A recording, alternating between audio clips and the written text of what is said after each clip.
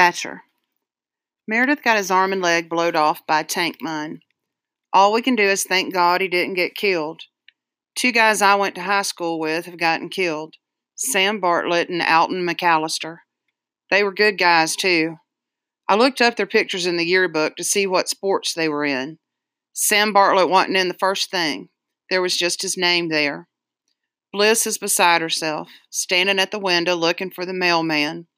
Mark sends a postcard or letter every time he hears from Meredith's doctor. Rhonda's jumpy, pregnant, throwing up, and crying at everything. She had to stop singing in a rock and roll band, and God knows I'm surprised she didn't have an abortion so she could keep singing. Bliss said they shouldn't have gotten married, and she was right. Meredith needed to be about 40 before he got married. And Papa has started working on the floatplane again. It was disassembled and piled in the back of the shop, but now he's got it all back together again. The notebooks he's kept going. He's got all the stuff we've heard from Meredith in there. He says the first thing he's going to do when Meredith gets home is give him a ride on the lake. Good luck. He may give him a ride on the lake, but not in the air. He's on his 3rd set of engines, and there's no way that damn thing will ever fly. It's too ugly, for one thing. He ought to be spending some time working on Nora Lee's ass. She's dating a hippie, and word was, a couple of years ago, that she had the hots for a nigger. It's like she's just hanging around, soaking up how things are going crazy, especially with all this marching against the war. I sure as hell can't talk to her, and I thank my lucky stars that Taylor ain't but 7, with all this crap going on. I've got Taylor hitting left-handed like Papa tried to do with Mark and Meredith. He helps me wash the car, too, and I've got him shooting a rifle. Me and Bliss had a big fight about him shooting the rifle, but hell, it don't kick. A rifle don't kick. Bliss is odd that way.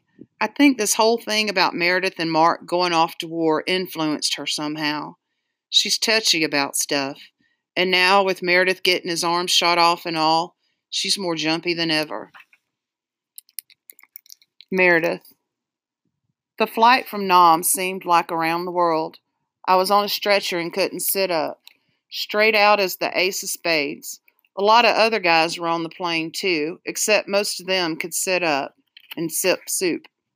This is one goddamn hell of a big mess, and I'll be in one goddamn hell of a big mess for the rest of my life, and I don't know why somebody couldn't have sat down and figured something out over there beforehand. If they all had to go through this themselves, or either figure out how to stop it, then it would have stopped, because nobody is going to choose to go through this kind of goddamn worthless condition. But the communists won't compromise, is what they say. Them little shits are tough. I know that. The oddest thing is seeing a head gone and just an Adam's apple left. We shot one with a pocket full of letters. Hell, I don't know what to think. It pisses me off worse than I can even feel.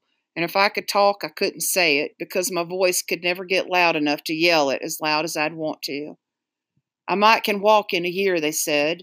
It don't feel like it now. I'll have to get an artificial bank. Across the Pacific seemed like forever, but from Randolph to Fayetteville, which is a whole lot shorter, seems twice as long. For one thing, we've stopped 4 times.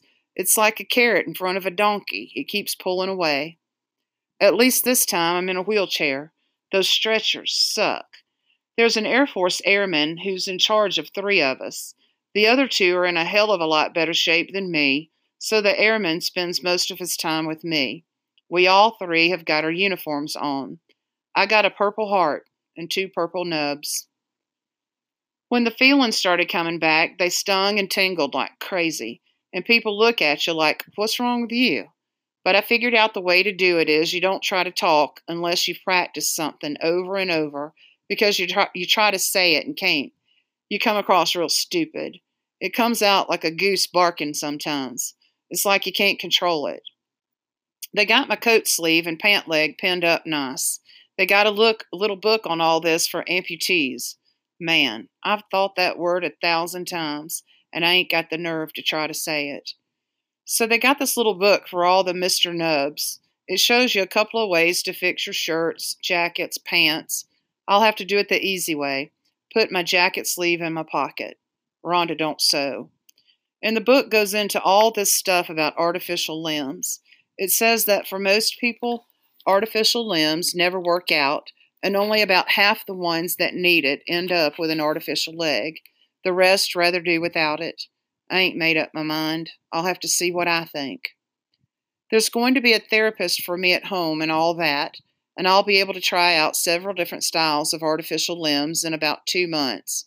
Something I look forward to. I got my voice back and I can say a few words.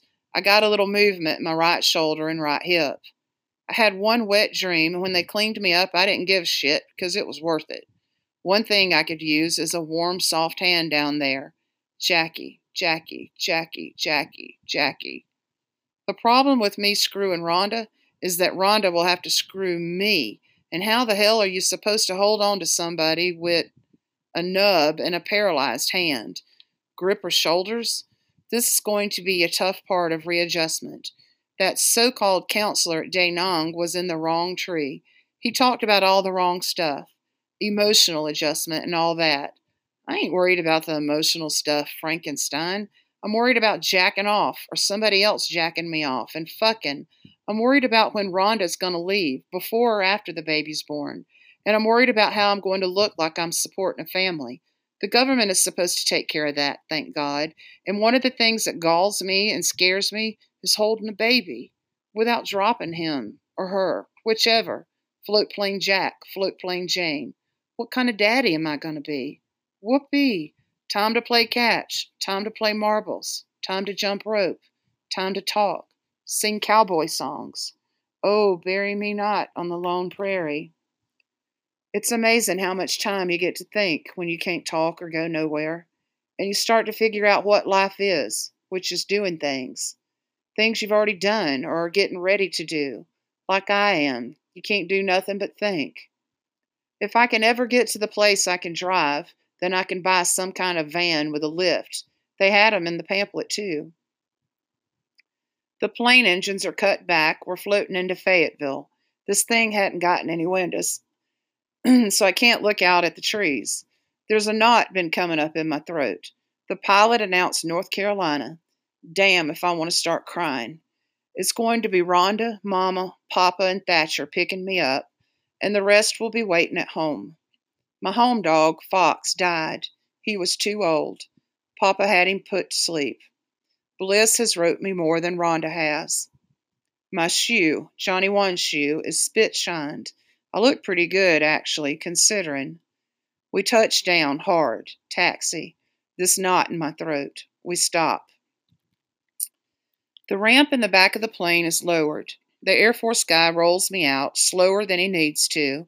There are other Army guys coming on board to roll some of the others out. There's a strong breeze. My hat's in my lap. We're rolling across the ramp toward the terminal. No bands. I see people through the glass. Not Rhonda, Mama, Papa, Thatcher. But they're there, I know. Shit, I'm losing it. I'm going to be crying like a baby. No loud noises, please. I'm going to be crying like a baby. I hate it. They might as well be carrying me in a goddamn cradle. Rock-a-bye baby in the treetop. When the wind blows, the cradle. In through the doors, I straighten up. There they are, Rhonda in a white dress. She's gained weight, besides in her stomach. Her face. I say out loud to myself, "Hi, babe." Here they come. I practice. "Hi, babe. Hi, babe." God, Rhonda's crying too. Thatcher. Shit. Thatcher looks like he has every day of his life. Mama looks great. Papa looks old, tired. Rhonda's arms come out toward me. Okay, loud and clear. "Hi, Bake." God damn it. Oh, her arms. Tight. No, longer. I want you to hold me a minute. Standing back now in that white dress, and Thatcher standing there patting me on the shoulder. I can't get the arm up yet. Papa.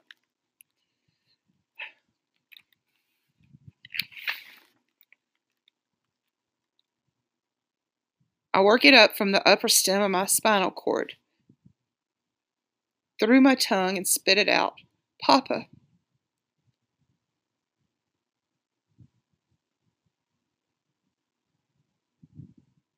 He reaches down and grabs my hand. Shit, he's crying, face all jerked around. I try to squeeze back. Useless. Mama gives me the longest hug, and she says something in my ear, but I don't understand it. I think about asking her to say it again, but I can't. Thatcher rolls me. Rhonda walks on one side, Mom on the other, and Papa behind. The Air Force guy, I'd forgot him, is carrying both my bags. The other two fellas, I wanted to say bye to them. I got by down pretty good. They roll me out into the parking lot. The bright sunlight does funny things to my right eye. I try to explain that when you can't talk, the sunshine in, take it with a grin. Thatcher takes my bags from the Air Force guy, who's got to leave now. He told me on the trip. He's going home to his girlfriend and his boat and his '62 Chevrolet and his daddy's sheep farm and 3 shotguns and a rifle and a guitar. Bye, I say in my golden tone. We roll up to the Jeep. Same old goddamn Jeep and a dog. Oh yeah, Mark's new dog, but I can't remember his name. Son of a bitch if Papa ain't put a shell over the truck bed, and he's, damn if he ain't rigged it for headroom, and him and Thatcher's pulling out 2 boards, and they got a rope, and shit, watch this. Papa ties the rope to the front of the wheelchair between my legs. Get it in the center, Papa. I'll guarantee you nobody in the U.S. Marines today calls their Papa, Papa, except me. Thatcher is behind me. Papa gets up into the truck bed holding the rope. They start me up. I look over at Rhonda and Mama standing there. 2 or 3 other people have walked up, a soldier too, and are looking. The soldier is looking at Rhonda. Rhonda and Mama are looking a little worried about me making it. Well, what the hell might happen? I might break my goddamn arm or something. I might fall, for Christ's sake, and break my goddamn arm. Whoa, and they might send me to Vietnam. This is a major risk operation. I wish I could holler. I wish I could holler that it's good to be home, even with old Thatcher around. Glory be. Shit, that was pretty easy. They turned me around and backed me up against the bed and fastened the back of the wheelchair to the damn truck bed, something Papa rigged. Right on, man. If I were a carpenter and you were a baby. Oh, hey, that's a Johnny Cash song. Or something. And Rhonda's got a lawn chair back there and is going to sit with me on the way home. Shit, Rhonda, you'd be riding with that goddamn sergeant if things were a little different. While we ride, I spend most of my time looking at Rhonda and her fat stomach. Cars come up behind us and people look in. Rhonda tells me over and over that they got a banner and everything for me at home and that I look good. I dreamed I was home in the graveyard twice, and then that dream about Mark that was the realest I ever had. The cab shell has got crank-out windows. I watch Rhonda and then the pine trees. It's pretty noisy to talk. I can't hear her sometimes. The dog is laying down nice. Rex, that's his name. Fox died. We turn in the driveway, and then Papa backs out into the road and turns the truck around and backs in the driveway and across the lawn right up to this sign. A sheet drooped over a badminton net that says, Welcome Home, Meredith. It's real good to be here, but I want to jump out and hug everybody and go out to the dog pen and yell at the dogs. There they all are, standing at the steps. There's Bliss. Who is Nora Lee? God, she's a hippie. Good for her. I bet old Thatcher's pissed. Bliss. Bliss has got that look on her face. Bliss could take care of me forever and wouldn't think twice about it. Aunt Esther, corncob up her ass like always. Damn if she ain't crying too. Whoopee. Oh God, get me through this. Where am I going to live and who with? Bury me not. Look at them new Yellowwood ramps. Papa is at it again. Inside, Aunt Esther has these pictures of Mark in his airplane. That's wonderful. Wonderful, wonderful Mark. I try not to talk any more than I have to. I can shake my head yes and no, push up my shoulder for maybe. I don't want to say what I ain't practiced. The therapist is supposed to come this afternoon. What I'd like to know is what happened to God. Aunt Esther, you got him locked up somewhere, afraid to let him out? Afraid he might hear somebody cussing, for Christ's sake? If that's the way it works, he ain't ever been in a war. And you figure in a posse of 12 fishermen, you're going to have some nasty language. That's the part that gets left out. Boy, if they knew I'd smoked dope, whoa. But some of the church women wrote me nice long letters. I got to give them some credit. Credit where credit's due. And here comes Thatcher with a puppy, a damn bird dog puppy, lemon and white with a damn red ribbon. Bliss done the ribbon. His name's Floatplane, Rhonda said. They put him in my lap and he's up licking my neck, wagging his tail. Shit, I'm losing it again. Papa ain't going to allow no dog in the house over a minute. They have my favorites for supper, T-bone steak, French fries, apple pie, and ice cream. Rhonda feeds me. I got a little baby bib and everything. That was in the packet they sent home with me. Rhonda don't seem to mind. But this ain't Rhonda, friends. This ain't going to be her style for very long. They talk about the trip, the packet, and all it says about getting me in bed. Then the therapist comes and explains. He's nice. He explains stuff about the shit pan and getting me in bed and all that and then leaves. They all ask me some yes and no questions. I'm Mr. Congeniality or whatever it is. Hi, Bake. After supper, Bliss is squatting down, talking to me straight on. She hugged me long and tight like Mama.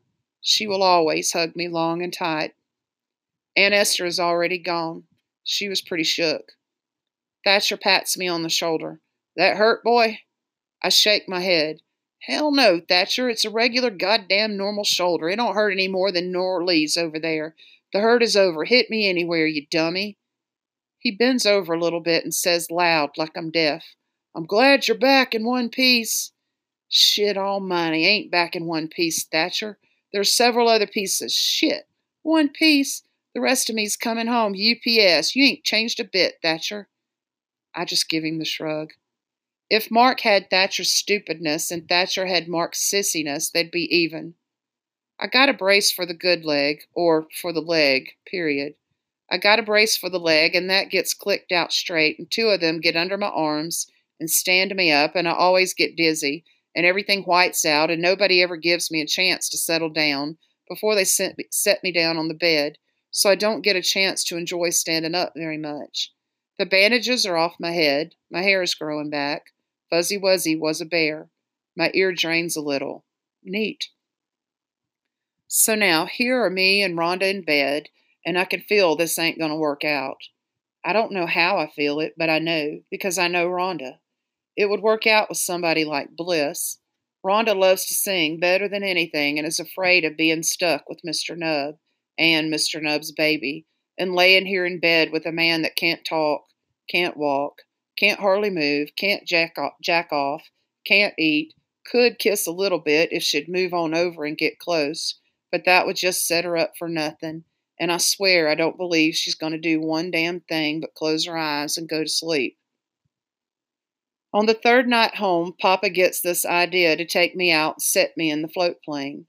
This is after the therapist come again and explained my exercises to Rhonda and Mama. Rhonda hadn't been too sick lately with the pregnancy. She's doing real good, Bliss says. She's working at the auto parts store and hates it worse than anything. I don't know how she got the job there, I swear I don't.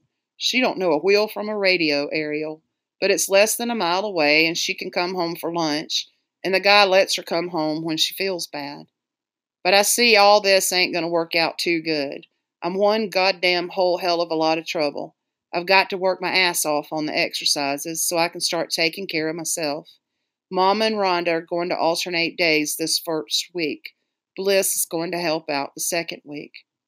Anyway, Papa came home for lunch while the therapist was here, and of course had to take him out to the shop and show him the floatplane. They pushed me out there. The therapist thought it was some kind of swamp boat until Papa opened the wings out. So that night, my third night home, Papa decides he wants me to sit in the floatplane. Okay, I'll sit in the floatplane. I don't mind. I figure it's something. Mama didn't like the idea at all, but Papa says they can use the pulleys to get me up in the seat. That it'll be easy. Mama says it's dangerous, but I'm thinking it ain't dangerous. What's the worst that can happen? I bust my ass? Everybody gets in the act except Nora Lee, who has gone off with this guy who came to get her and wouldn't even get out of his car when he drove up. Thatcher rolls me out to the shop, and everybody follows. We roll into the shop, which has that same sawdust electric saw smell it's always had, and there that thing sits like some kind of giant red mosquito. It's up on two long tables. It won't fit on the floor with all the crap in there, so they can't stand me up and then sit me down in it like if it was on the floor. They got to use Papa's idea, pulleys. The pulleys are hooked to two rafters, and Papa's got Norley's old swing set hooked at the low end of the chains. Mama has given up on complaining about it and is standing there beside me, ready to hold my shoulders. There's a ladder for her to climb up same time I go up. I'm waiting to see what's going to fall first. Somebody lets Floatplane in. He knocks something over. "Get that dog out of here," says Papa. Mama is still worried. "Albert, I don't know about this. At least check it out somehow first to see if that pulley's going to hold him. Thatcher, come here." Papa grabs the swing seat. It's about chair bottom level up from the floor. The chains are hooked in the rafters directly above the cockpit and swerve down beside the cockpit toward the floor. "Wait, here, let's slide the floatplane out of the way," says Papa. "We'll pull him straight up, slide it under him, and then drop him down into the cockpit." I force it out. "Drop?" They laugh and slide the tables and plane out of the way as far as they will go. "I mean, ease you down," says Papa. "Thatcher, here, sit in here for a minute." "What for?" "I just want to see, for Mildred, that it'll hold 'em." Thatcher sits. The rafters creak a little. "See?" says Papa to Mama. "I think you ought to check, see if it'll lift him up a little ways," says Mama. "Okay, okay." Papa pulls on one pulley, then the other, one, then the other, so that Thatcher is level, then slanted one way, level, then slanted the other way. "See?" says Papa, and releases one side all the way so that Thatcher has to grab the chains at the same time his feet drop. Papa rolls me over to the chains, unhooks the swing seat from the chains, slips the swing seat up under me, and hooks the chains to the swing seat. "Let's pull up both sides even," says Thatcher. They start me up with Mama beside me holding my shoulders so I can keep my balance. "Lean back, son. I gotcha." I'm thinking, if I pitch forward, the damn floor down there is concrete. If I pitch forward, my ass is dead. They get me up there. Mama has to go up a couple of steps on the ladder. She's beside me, holding me so I keep my balance. I'm able to do a good job with my arm nub holding the chain against my side. Papa and Thatcher and Bliss get the tables and the floatplane under me so that the left lawn chair in the cockpit is directly below me.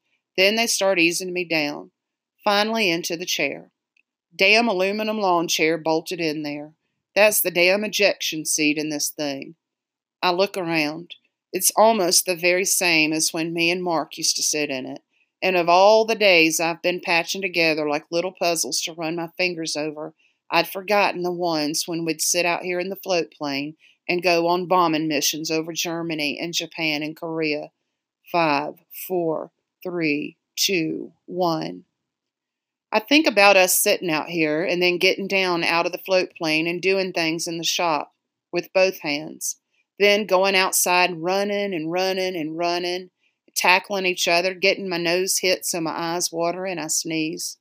Something about all that, something almost like a blanket falls down over my head and shoulders, and I start crying. My head drops and I start crying like a baby. And they all think I'm crying because I don't want to be in the floatplane, but I do want to be in the floatplane.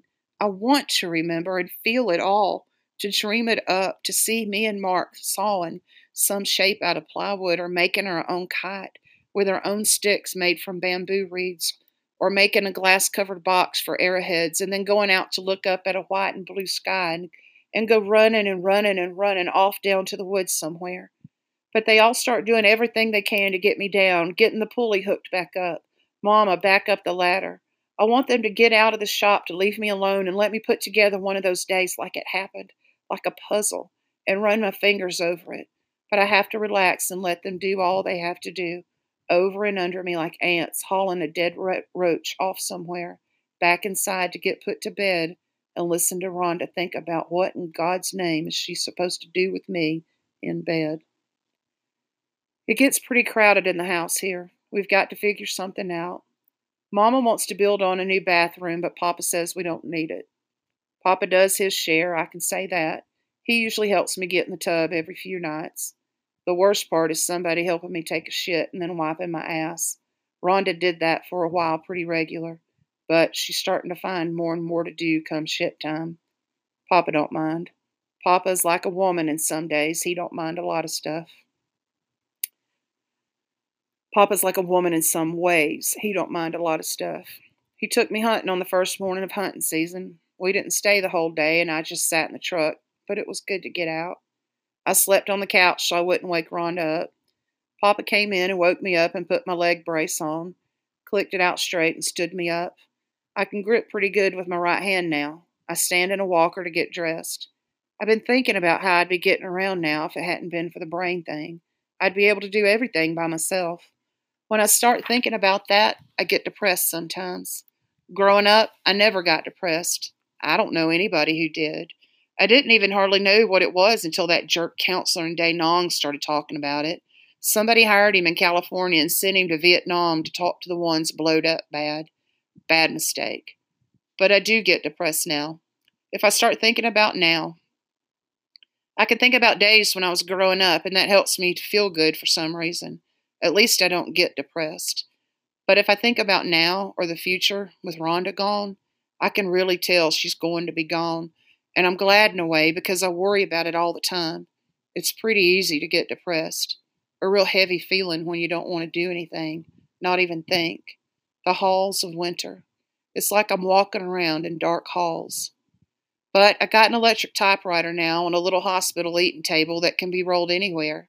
I can't reach up and do letters yet, but Papa engineered this metal arm with a crook in the end where it hits the keys and another metal arm hooked to that I can hold in my hand. It's got a gear and a roller so that without much movement, I can cover all the keys. Somebody's just got to keep paper in the thing, and I've subscribed to an airplane magazine and I'm going to start collecting instructions for home-built aircraft.